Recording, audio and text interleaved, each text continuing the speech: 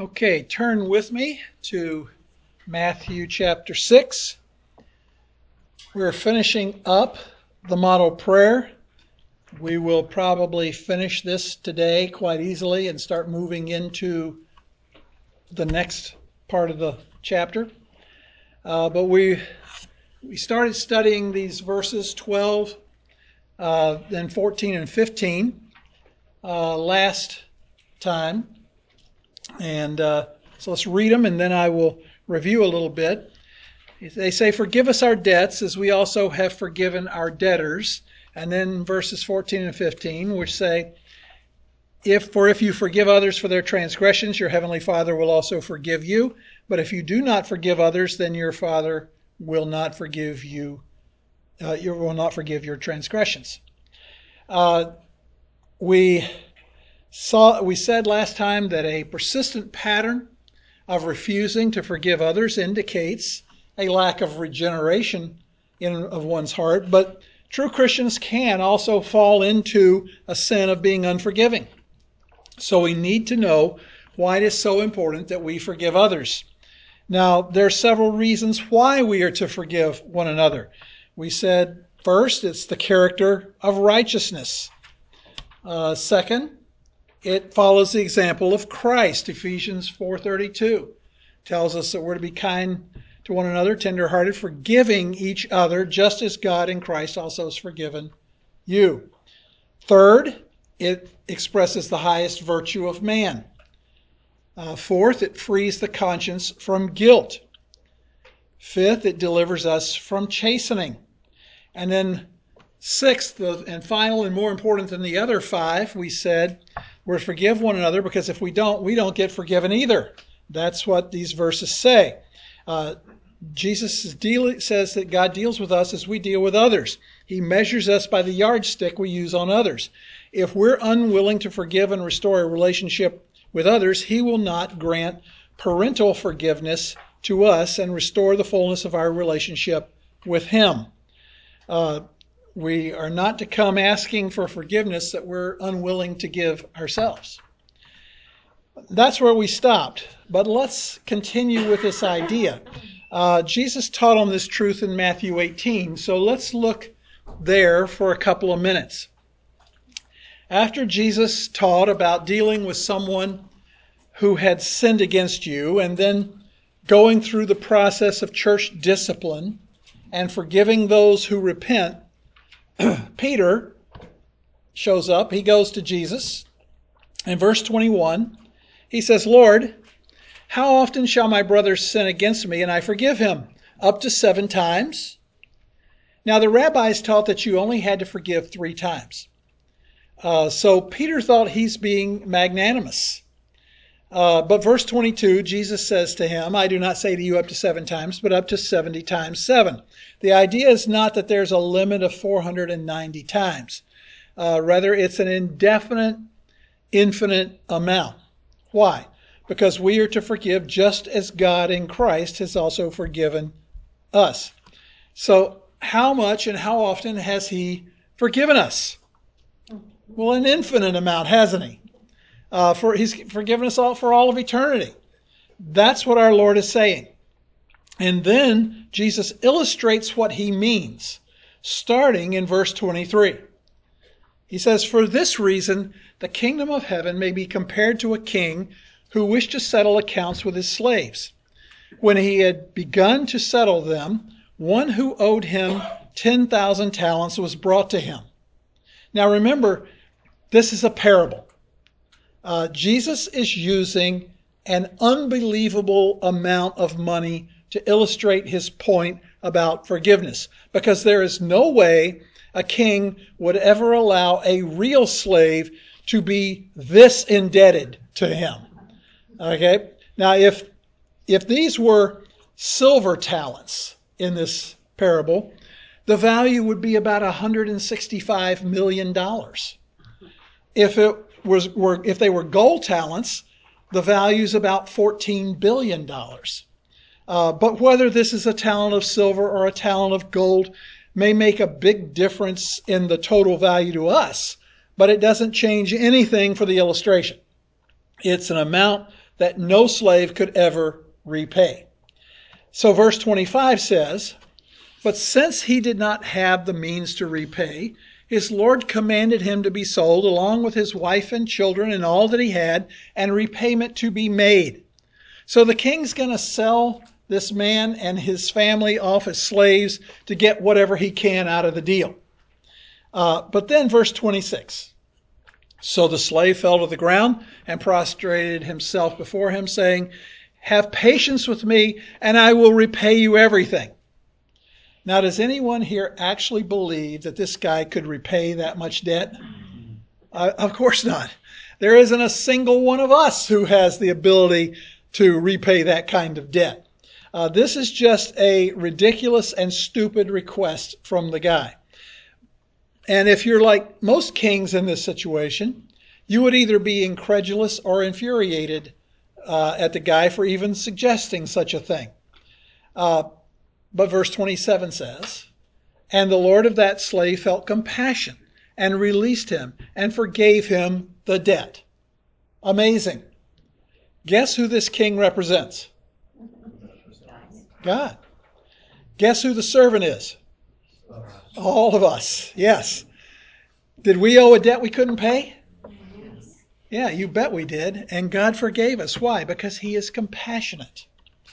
But watch what happens next. Verse 28. "But that slave went out and found one of his fellow slaves who owed him 100 denarii, and he seized him and began to choke him, saying, 'Pay back what you owe.'" So this guy, who's just been forgiven an incomprehensible amount of money, goes out, grabs one of his slave buddies who owes him the equivalent of 3 months' work, and starts demanding his money. Verse 29. "So his fellow slave fell to the ground and began to plead with him, saying, 'Have patience with me, and I will repay you.'" Now that's an amount he could have repaid. It's doable. But what happened? Verse 30. "But he was unwilling and went and threw him in prison until he could pay back what was owed." There's no way that he could repay the debt while he was in prison because he couldn't work there. And that just shows us the evil of the first slave's heart. So when his fellow slaves saw what had happened, they were deeply grieved and came and reported to their Lord all that had happened. The injustice of what happened really got under the skin of the other slaves, so they go back and report to the king what this guy's done. Verse 32, "Then summoning him, his Lord said to him, 'You wicked slave, I forgave you all that debt because you pleaded with me. Should you not have also have had mercy on your fellow slave in the same way that I had mercy on you?' And his Lord, moved with anger, handed him over to the torturers until he should repay all that was owed him." And then note this closing comment by Jesus. "My heavenly Father will also do the same to you if each of you does not forgive his brother from your heart." That's a picture of someone who wants to take all the forgiveness that God can give, but isn't willing to give it to someone else. Listen, one of the reasons we need to acknowledge our sin as it exists and confess it by name on a constant basis is that we will be constantly reminded of what sinners we are, how constant his forgiveness is. And thus, in the midst of that reminder, we'll be more prone to forgive others.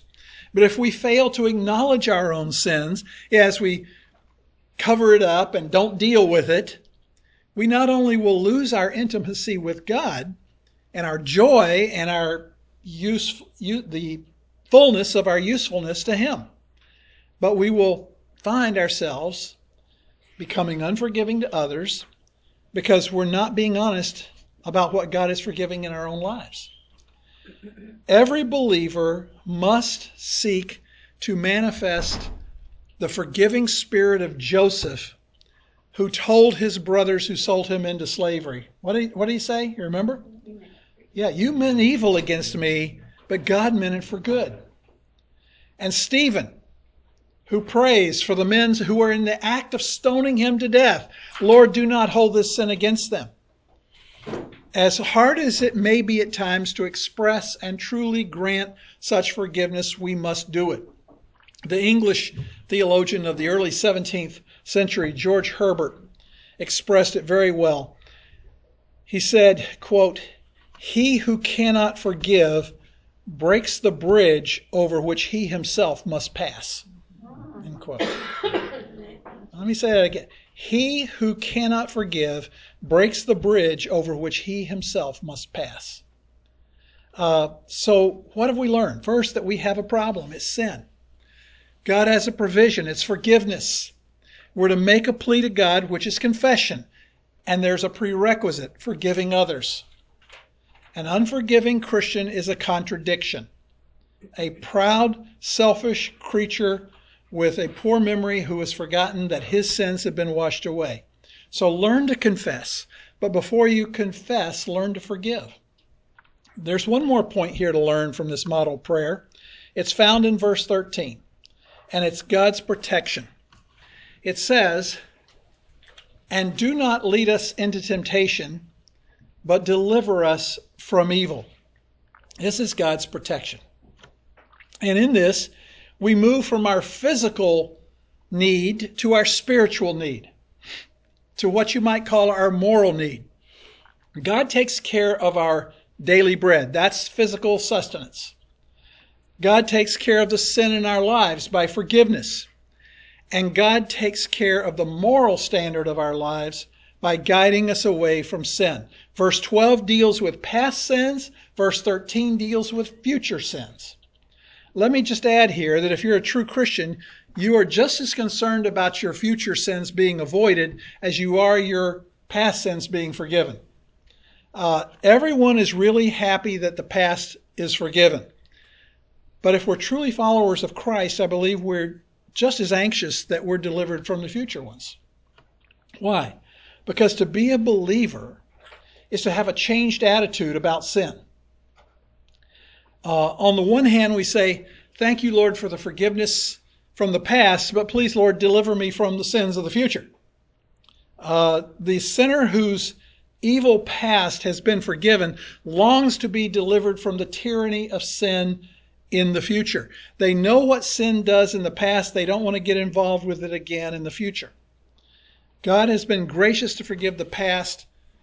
A true Christian is not anxious to tread on his grace in the future. And so that is what Jesus is saying here in verse 13. We not only need forgiveness, but we also need protection, preservation, deliverance. Yes, we need to be forgiven when we sin, but we also need to be delivered so that we don't continue to sin. The true Christian doesn't seek a license to sin. He doesn't find in grace a way to trample on God, a way to abuse his love, a way to force God to constantly forgive. Rather, he seeks sanctification. Now, some people have been confused by this petition. It's clear that it's asking God for protection from sinning in the future. But as you look at this verse, there's several questions that come to mind. First, he says, "Do not lead us into temptation." Now, does that mean that we have to ask God to do that? Does God lead us to temptation if we don't ask him? Can a holy, righteous, pure, undefiled, blameless, unblemished, virtuous God possibly lead anyone to temptation? And then to ask him to deliver us from evil, does that mean that if we don't ask him to do that, that he's going to put us into evil? That's the dilemma. So there are people who come along and they try to solve the problem by saying, well, the word temptation here means trial. But the problem with that is that James 1:2 says, "Consider it all joy, my brethren, when you encounter various trials, knowing that the testing of your faith produces endurance." So if it's a good thing for us to be spiritually tested by trials, why would we ask the Lord not to lead us into them? And if you take it as a temptation, then you've got a problem because they're also just a little bit later in James, he tells us in James 1:13, let no one say when he's tempted, I'm being tempted by God, for God cannot be tempted by evil, and he himself does not tempt anyone. So how in the world can we say, Lord, do not lead us into temptation, when the Bible says that he's never going to do that anyway? So you see a little bit of the problem there? No matter how you deal with the word here, it seems to leave us with a problem.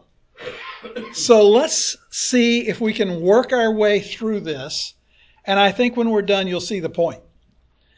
I think the early church father, John Chrysostom, had the correct insight on this petition.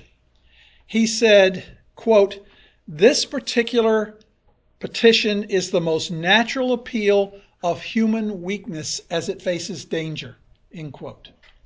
In other words, it's not so cognitive and rational as it is emotional. It's the cry of the heart that despises and hates the potential of sin. It's the expression of the redeemed soul that so wishes to avoid the danger and trouble that sin creates that it wants to escape all the prospects of falling into sin, choosing to avoid rather than having to defeat temptation. I realize that Christian character is strengthened by trials. I realize that I grow in my trials. I realize that trials have a perfecting work. I also realize that God doesn't tempt me. God never tempts anyone at any time to do anything wrong. That would be to defy his own nature. You say, well, then what we have here then is a paradox. That's right, but it's not an unknown paradox elsewhere in Scripture. For example, in Matthew 5:12, Jesus said that we're to rejoice when we're persecuted. But in Matthew 10:23, he said to flee persecution. That's a paradox. What are we to do? Stand there and rejoice or run? Yeah, I think the answer is that there's a sense in which we run from persecution, but when it catches us, we can know joy in the midst of it. There's a sense in which we resist a trial. No one likes a trial. We run from trials. There's a dread and fear in our heart about going through certain trials. But we know that even in the midst of those trials, there's a working of strength and endurance. We build spiritual muscle. We're better and stronger because of those trials. It's not unlike Jesus, who prayed, Father, if it's possible, let this cup pass from me. In his humanness, he didn't want to go through that. And yet it was through that trial that he redeemed all of his children. And so there is something in the human heart that says, Lord, if you can spare me the trial, do it.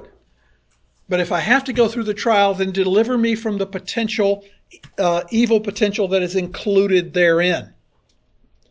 It's a prayer based on a distrust of one's self.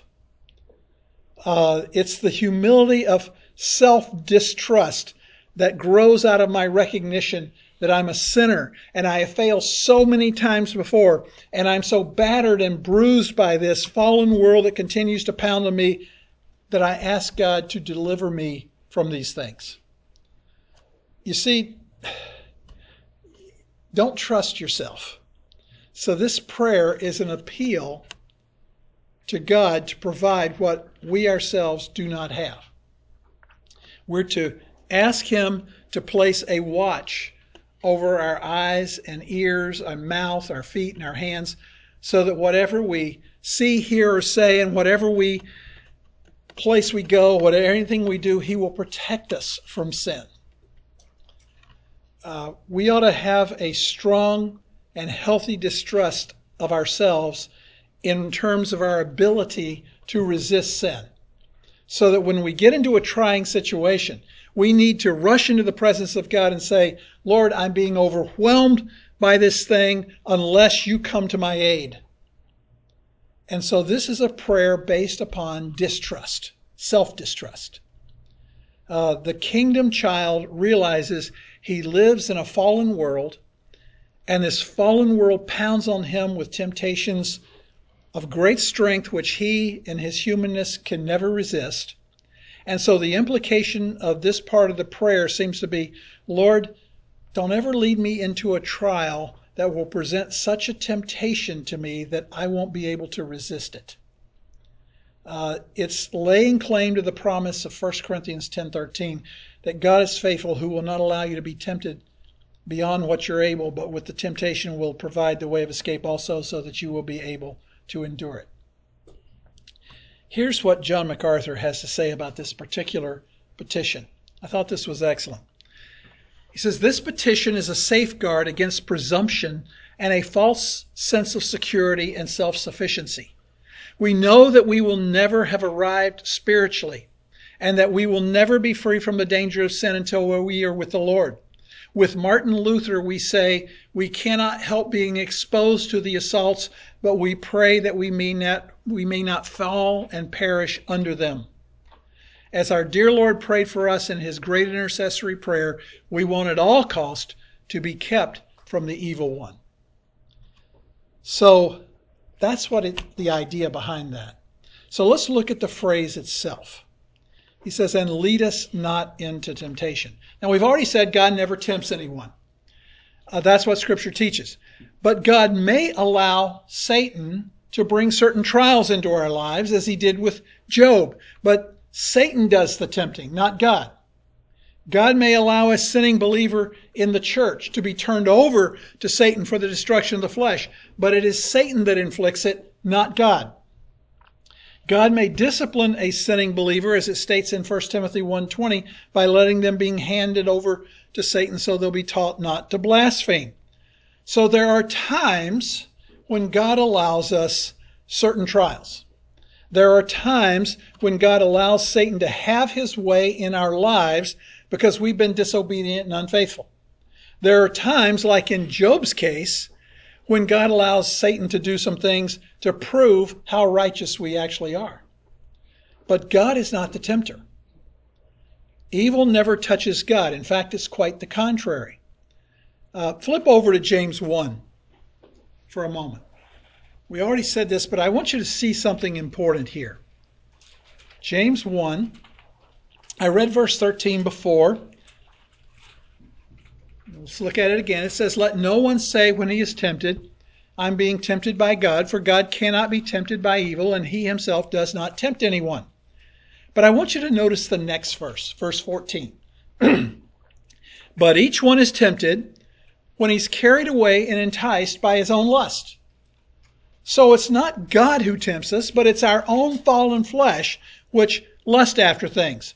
And you could add in parentheses, by Satan, because he and his demons are busy offering those external enticements to sin in order to draw us into them. Men sin because they're tempted, and they're tempted internally by their lust and externally by the enticement of Satan. Verse 15. Then when lust is conceived, it gives birth to sin, and when sin is accomplished, it brings forth death. But watch this, verse 16. Do not be deceived, my beloved brethren. Every good thing given and every perfect gift is from above, coming down from the Father of lights, with whom there is no variation or shifting shadow. In other words, in contrast to lust and temptation and sin, know that every perfect gift that God gives, every gift that God ever gives is a good and perfect gift. And that will never vary. God will never turn from that. So understand that when evil comes, it's not from God. It's important to understand this theological truth. People haggle about this all the time. God allows evil. That's within the purview of his own sovereign choice, and we'll have to wait for eternity to find out why. And I'm not certain that we will ever know the full answer even then. But while God allows evil, he does not do evil or tempt to do evil. Everything that proceeds from God is a good and perfect thing. You have to keep that tension in your mind. God allows certain things, but they are not the expression of his heart, his mind, his will, or his character. In fact, If you want to know what God thinks about temptation, what he feels about it, simply listen to Jesus in Matthew 26:41. He told his disciples, "Keep watching and praying that you may not enter into temptation. The spirit is willing, but the flesh is weak." In other words, he wanted them to avoid it. We might have good intentions, but our flesh is weak, so we continually pray to avoid it. And how does Satan tempt us?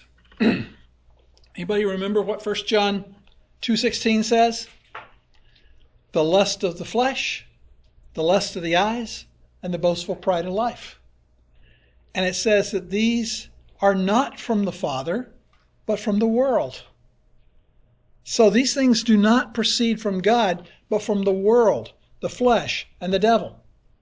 He does not tempt us to do evil, but rather God's desire is that we watch and pray and not enter into temptation. Now, please understand that whenever a trial comes along, there's always the possibility that that trial can be turned into a temptation.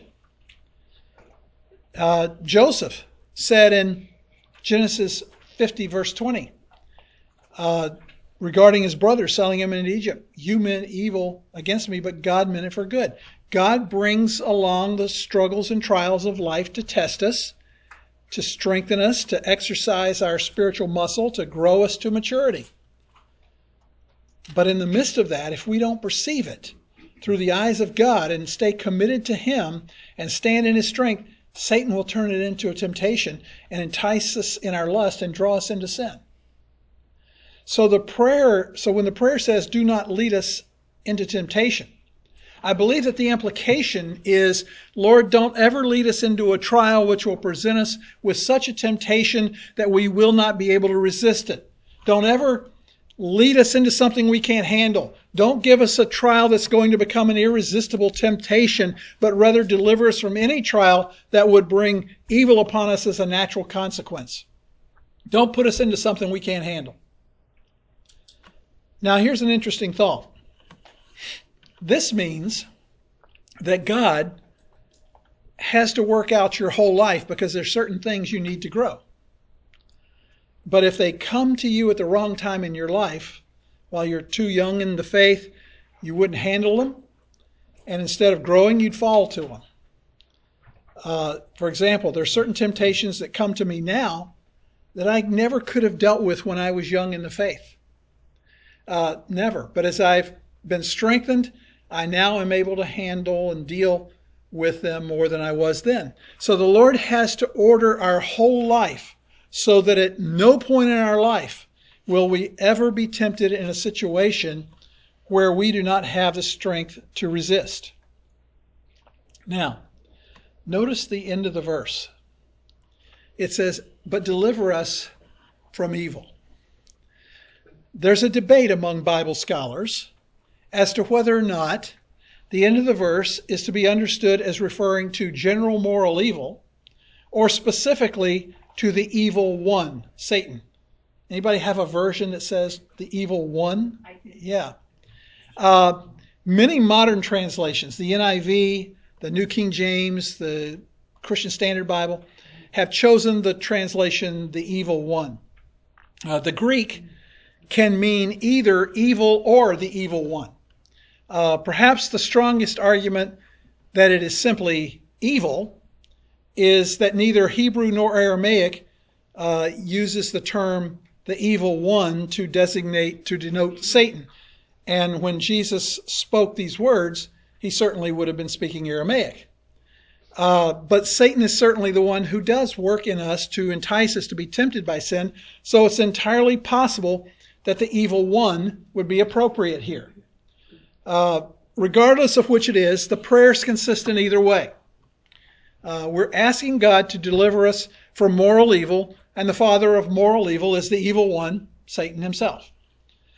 So Satan and the flesh enter our trials that God brings to perfect us, that he brings to help us strengthen ourselves, strengthen others, and he brings that God brings these to us to teach us to trust him, to drive us to the word, to drive us to our knees.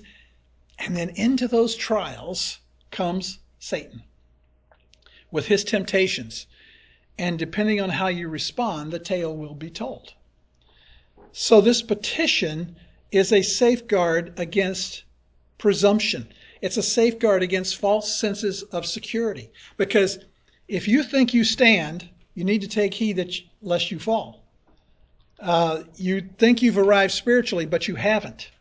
It's a prayer for God to defend us when he tests us, so Satan and the flesh do not turn his test into temptation, which becomes irresistible and draws us into lust, and lust into sin. Now, how do we deal with all that in the middle of a trial? When we begin to feel temptation coming, when we're right in the middle of that trial, and all of a sudden temptation comes. Someone close to us has died, or we've lost a job, or we're angry at our wife or our kids, we're upset with the church, whatever it is, we're in a trial, financial, emotional, psychological, social, or spiritual. We're in this trial and we're saying, Lord, this is a real growing time. But then Satan begins to hit us, and he wants to make us bitter and angry. So how do we deal with it? Well, James 4:7 gives us a very simple word. It says, submit therefore to God, resist the devil, and he will flee from you. Now, how do you do that? That means if I'm going to submit to God, I'm going to submit to his lordship and authority over my life so that I'm going to live in submission to biblical principles. How has God self-disclosed himself? How has he revealed his will? How has God revealed what he wants us to do? The Word. In the Word. And so as we enter into a situation of a trial, what we do is we begin to order our responses to that trial according to the principles of the Word of God. That's how we submit to God.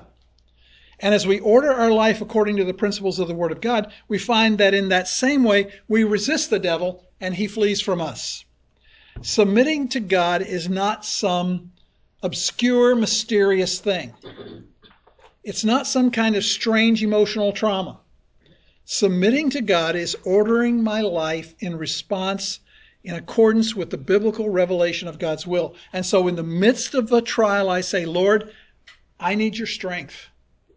I need it infused in me. I submit to the truths of your word. And my responses and attitudes and actions are all in submission to your word. So submitting to God is to submit to his word. It's his word that prunes off the sucker branches in John 15. It's his word that's hidden in our hearts so that we may not sin. It's his word that is the sword that defends us against the attack, Ephesians 6.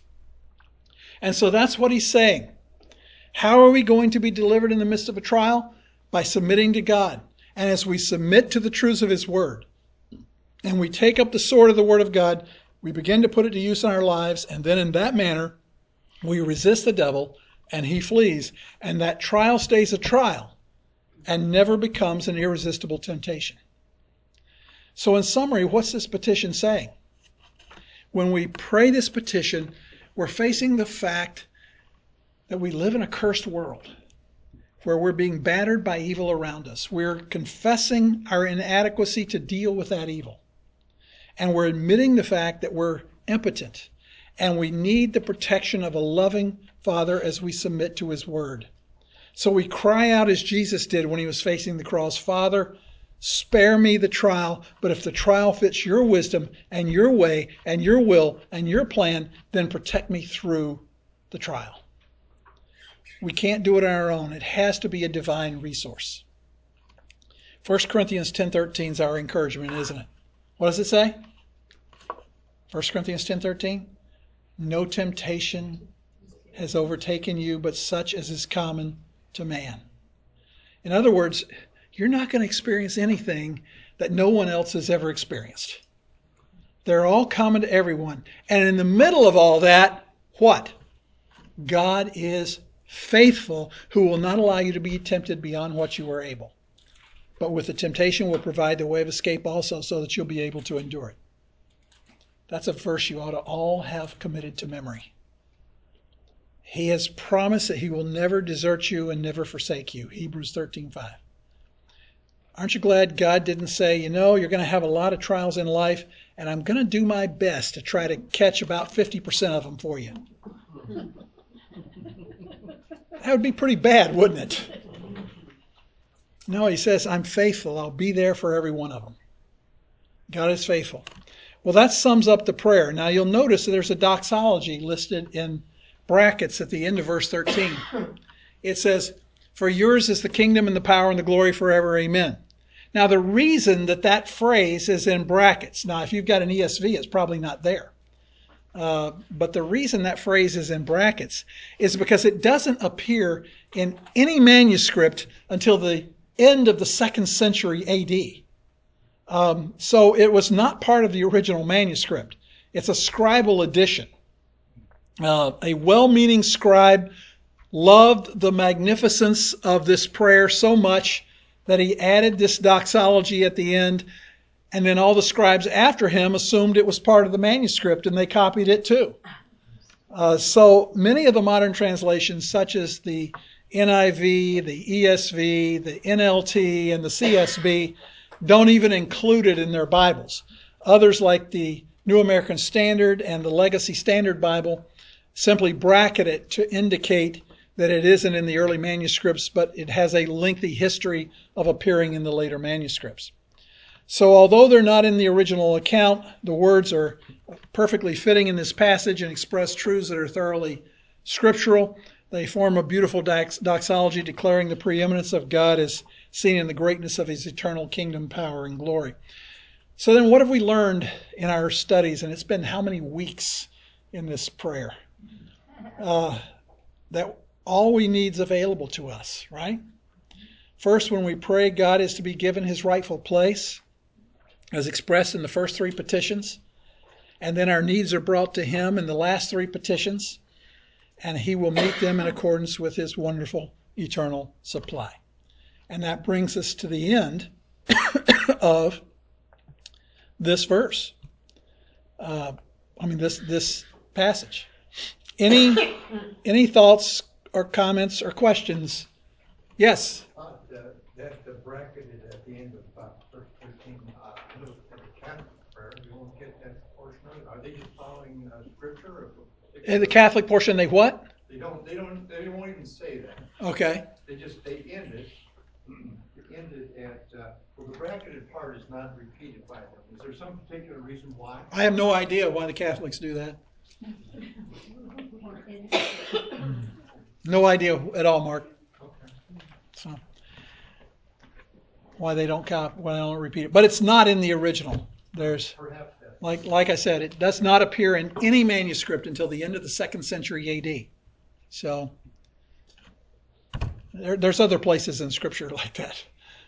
So it's odd to teach the book of Mark. You get to the end, and it's a lengthy passage. It's bracketed, and if you're teaching from a New American Standard, all the people with ESVs are sitting there going, "Huh?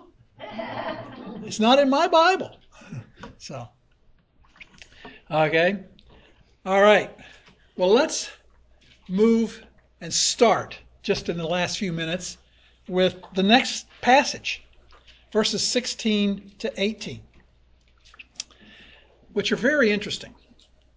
It says, whenever you fast, do not put on a gloomy face as the hypocrites do, for they neglect their appearance so that they will be noticed by men when they are fasting. Truly I say to you, they have their reward in full. But you, when you fast, anoint your head and wash your face, so that your fasting will not be noticed by men, but by your Father who is in secret. And your Father who sees what is done in secret will reward you. Now, as we said previously, in this particular portion of the Sermon on the Mount, Jesus is confronting the hypocritical religion of the Pharisees. And he picks out 3 illustrations of that: giving, praying, and fasting. Back in verse 2, he said, when you give to the poor, do not sound a trumpet before you as the hypocrites do. In verse 5, he says, when you pray, you're not to be like the hypocrites. And now as we come to verse 16, we see he says, whenever you fast, do not put on a gloomy face as the hypocrites do. So these are three illustrations of hypocritical religion that Jesus gives. We've already seen what he had to say about giving and praying. Now we come to the last one, fasting. Now I recognize that this is the area of spiritual discipline which is perhaps the least understood by most evangelical Christians. Many Christians can tell you a great deal about what the Bible teaches about giving, what it says about praying, but they know almost nothing about fasting. In my studies on this subject, I found that many solid, sound commentaries have very little to say on these three verses that I just read. Usually just a paragraph or two. In fact, I was shocked when I found that one of my commentaries, written by a man whose work I admire and have relied upon consistently in my studies in Matthew, my teaching through this book so far, he comes to this passage and he just skips over it with absolutely nothing to say about these three verses. He ends with the model prayer in verse 15, and then he picks up again in verse 19. Nothing at all on verses 16 to 18.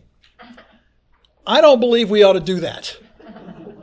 Just because a particular passage is seemingly detached from and unpracticed by most modern American evangelicals doesn't mean that we shouldn't study it, understand it, and seek to apply it in our spiritual walk. So that's what I want us to do. The Pharisees and the scribes were involved in many fasts for various purposes. It was a very common part of their religious system. But it needed to be corrected. However, before we can understand Jesus' correction, we must understand what fasting is all about. His statement simply assumes that his listeners understood all about fasting, and they did, because it was such an integral part of their religious practice. But fasting in the church today is a little understood factor of religious or spiritual experience. Now, I'm very much aware of the fact that we all like food. I certainly do, as evidenced by simply looking at me. But I'm not any different than anyone else. God has provided such a wide variety of foods and different capacities to enjoy all those various foods that it's clear that God wanted us to have the fullness of enjoying all there is to enjoy in eating. But at the same time, it's possible to eat too much. And it's possible to eat foods that cause us to have physical problems. So there is an entire industry built around changing your eating habits to help you lose or maintain your weight. It is the diet industry. And a simple check of Wikipedia will reveal that there are dozens and dozens of different various types of diets, all which claim to do something to help you lose or maintain weight. And many of them involve fasting of some type. There are diets which eliminate certain foods, such as carbohydrates or anything with sugar in it. There are other diets that involve periodic fasting, skipping 1 or 2 meals a day, or only drinking a protein shake for a few days before resuming meals. So fasting is often used in our culture as a means of losing weight. In fact, there are sad cases in which young women, at least most of the time it's young girls or women, become so consumed with their body and weight that they develop an eating disorder such as anorexia or bulimia, and either stop eating most food or they binge and purge on food, all for the purpose of losing weight. But the Bible never, ever deals with fasting on a physical level. Fasting in order to lose weight is not the issue. I'm not denying that there is some virtue to fasting to lose weight. It certainly is a means of combating the sin of gluttony. But it's still not the biblical definition of fasting. If you're gluttonous and you just gorged yourself to the point that it becomes sinful, then withholding food may be in some sense virtuous, but that's not a biblical fast. Did you know that there are even people who fast in anticipation of becoming gluttonous? Have you ever done that? I mean, it might be a couple of days before a special holiday such as Thanksgiving, so they fast in order to be ready to really put on the feed bag on the holiday. Or they're going on a cruise in which you can gorge yourself on food at 24 hours a day. And so they fast in preparation for that experience. Doing that is not a spiritual fast. Preparation for gluttony is the same as gluttony. So if you're on some kind of fast for physical reasons, don't think you have the right to feel spiritual because you don't. It has no spiritual value at all. Fasting in and of itself is unknown in Scripture as an end in itself. All the benefits of fasting in Scripture are indirect, not direct. Legitimate fasting always had a spiritual purpose and is never practiced as having some virtue in and of itself. You don't just say, well, I'm going to fast, therefore I will be spiritual. You're no more spiritual because you don't eat than if you are when you do eat. Romans 14:17 says the kingdom of God is not eating and drinking. That's not the issue. That's not the substance of spirituality. Speaking about fasting, John Calvin had this to say. Many, for want of knowing its usefulness, undervalue its necessity, and some reject it altogether as superfluous, while on the other hand, where the proper use of fasting is not well understood, it easily degenerates into superstition. In other words, many people are either indifferent about it or they're superstitious about it. And so, if we can correct those two perspectives, hopefully you will gain a better understanding of the proper use of fasting in the Christian life. Don't be superstitious about fasting. It isn't going to get you any kind of super spirituality. In and of itself, it doesn't isolate itself to be a spiritual value, a virtue. It is always connected to something else. And we'll see that as we go through this study. So we're not interested in any kind of physical kind of fast to get a better looking body or to get yourself ready for a gluttonous activity tomorrow. We are not interested in a fast just for the sake of saying you fasted. That isn't the issue. There must be a spiritual context for a fast to be biblical, and that is essential. And that is basically outlined in the only fast ever commanded in all of the Bible. There's only one time that God ever commanded a fast. Anybody know what it was? Bingo! You got it. The only compulsory fast in Scripture was a general, public, national fast. Leviticus 16, God said, on the Day of Atonement, when the sacrifices of the nation are given for the sins of the people for the previous year, on that day, the Jews were required to fast from sunrise to sunset. It's the only fast ever given by God as compulsory in the entire Bible. But it was a fast connected with a deep, mournful spirit in confessing sin. And that ought to give you a hint of what fasting is all about. It is never isolated from something else. It is inextricably connected to a great sense of spiritual anxiety. In that case, it was a time of confession of sin and seeking forgiveness at the hand of God.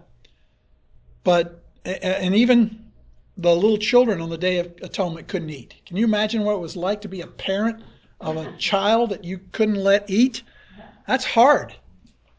But they had to learn it when they were young so they would maintain it when they became older. Now, beyond that, the Bible never commands a fast. The New Testament never commands us to fast. The Bible commands us over and over again to give and to pray, but it doesn't command us to fast. That it just is not a biblical command, and yet it fits right in with the other two things in this section. Fasting, then, it was a personal, non-compulsory, spontaneous, voluntary act. There's no structure to fasting delineated in Scripture. And that brings me to a perfect spot to stop in our notes, in our time, plus it's time to stop. Besides that, any comments or questions so far on this subject of fasting? Yes? So regarding fasting, if one wanted to fast, would it have to be in the context of being mournful over sin, or could somebody say, Lord, I would like to fast for 24 hours just because I want to be in communion with you, or can you alter the... I'm going to answer that question next week. Sorry. I'm going to be here next week. I'm going to be here all the way until February the 6th. And then the February 13th, 20th, and 26th, 27th, there will be Frank teaching. And I'll be here on the 27th, but I'm not going to teach. I will have just gotten back from a period of gluttony on a cruise. We'll fast for you.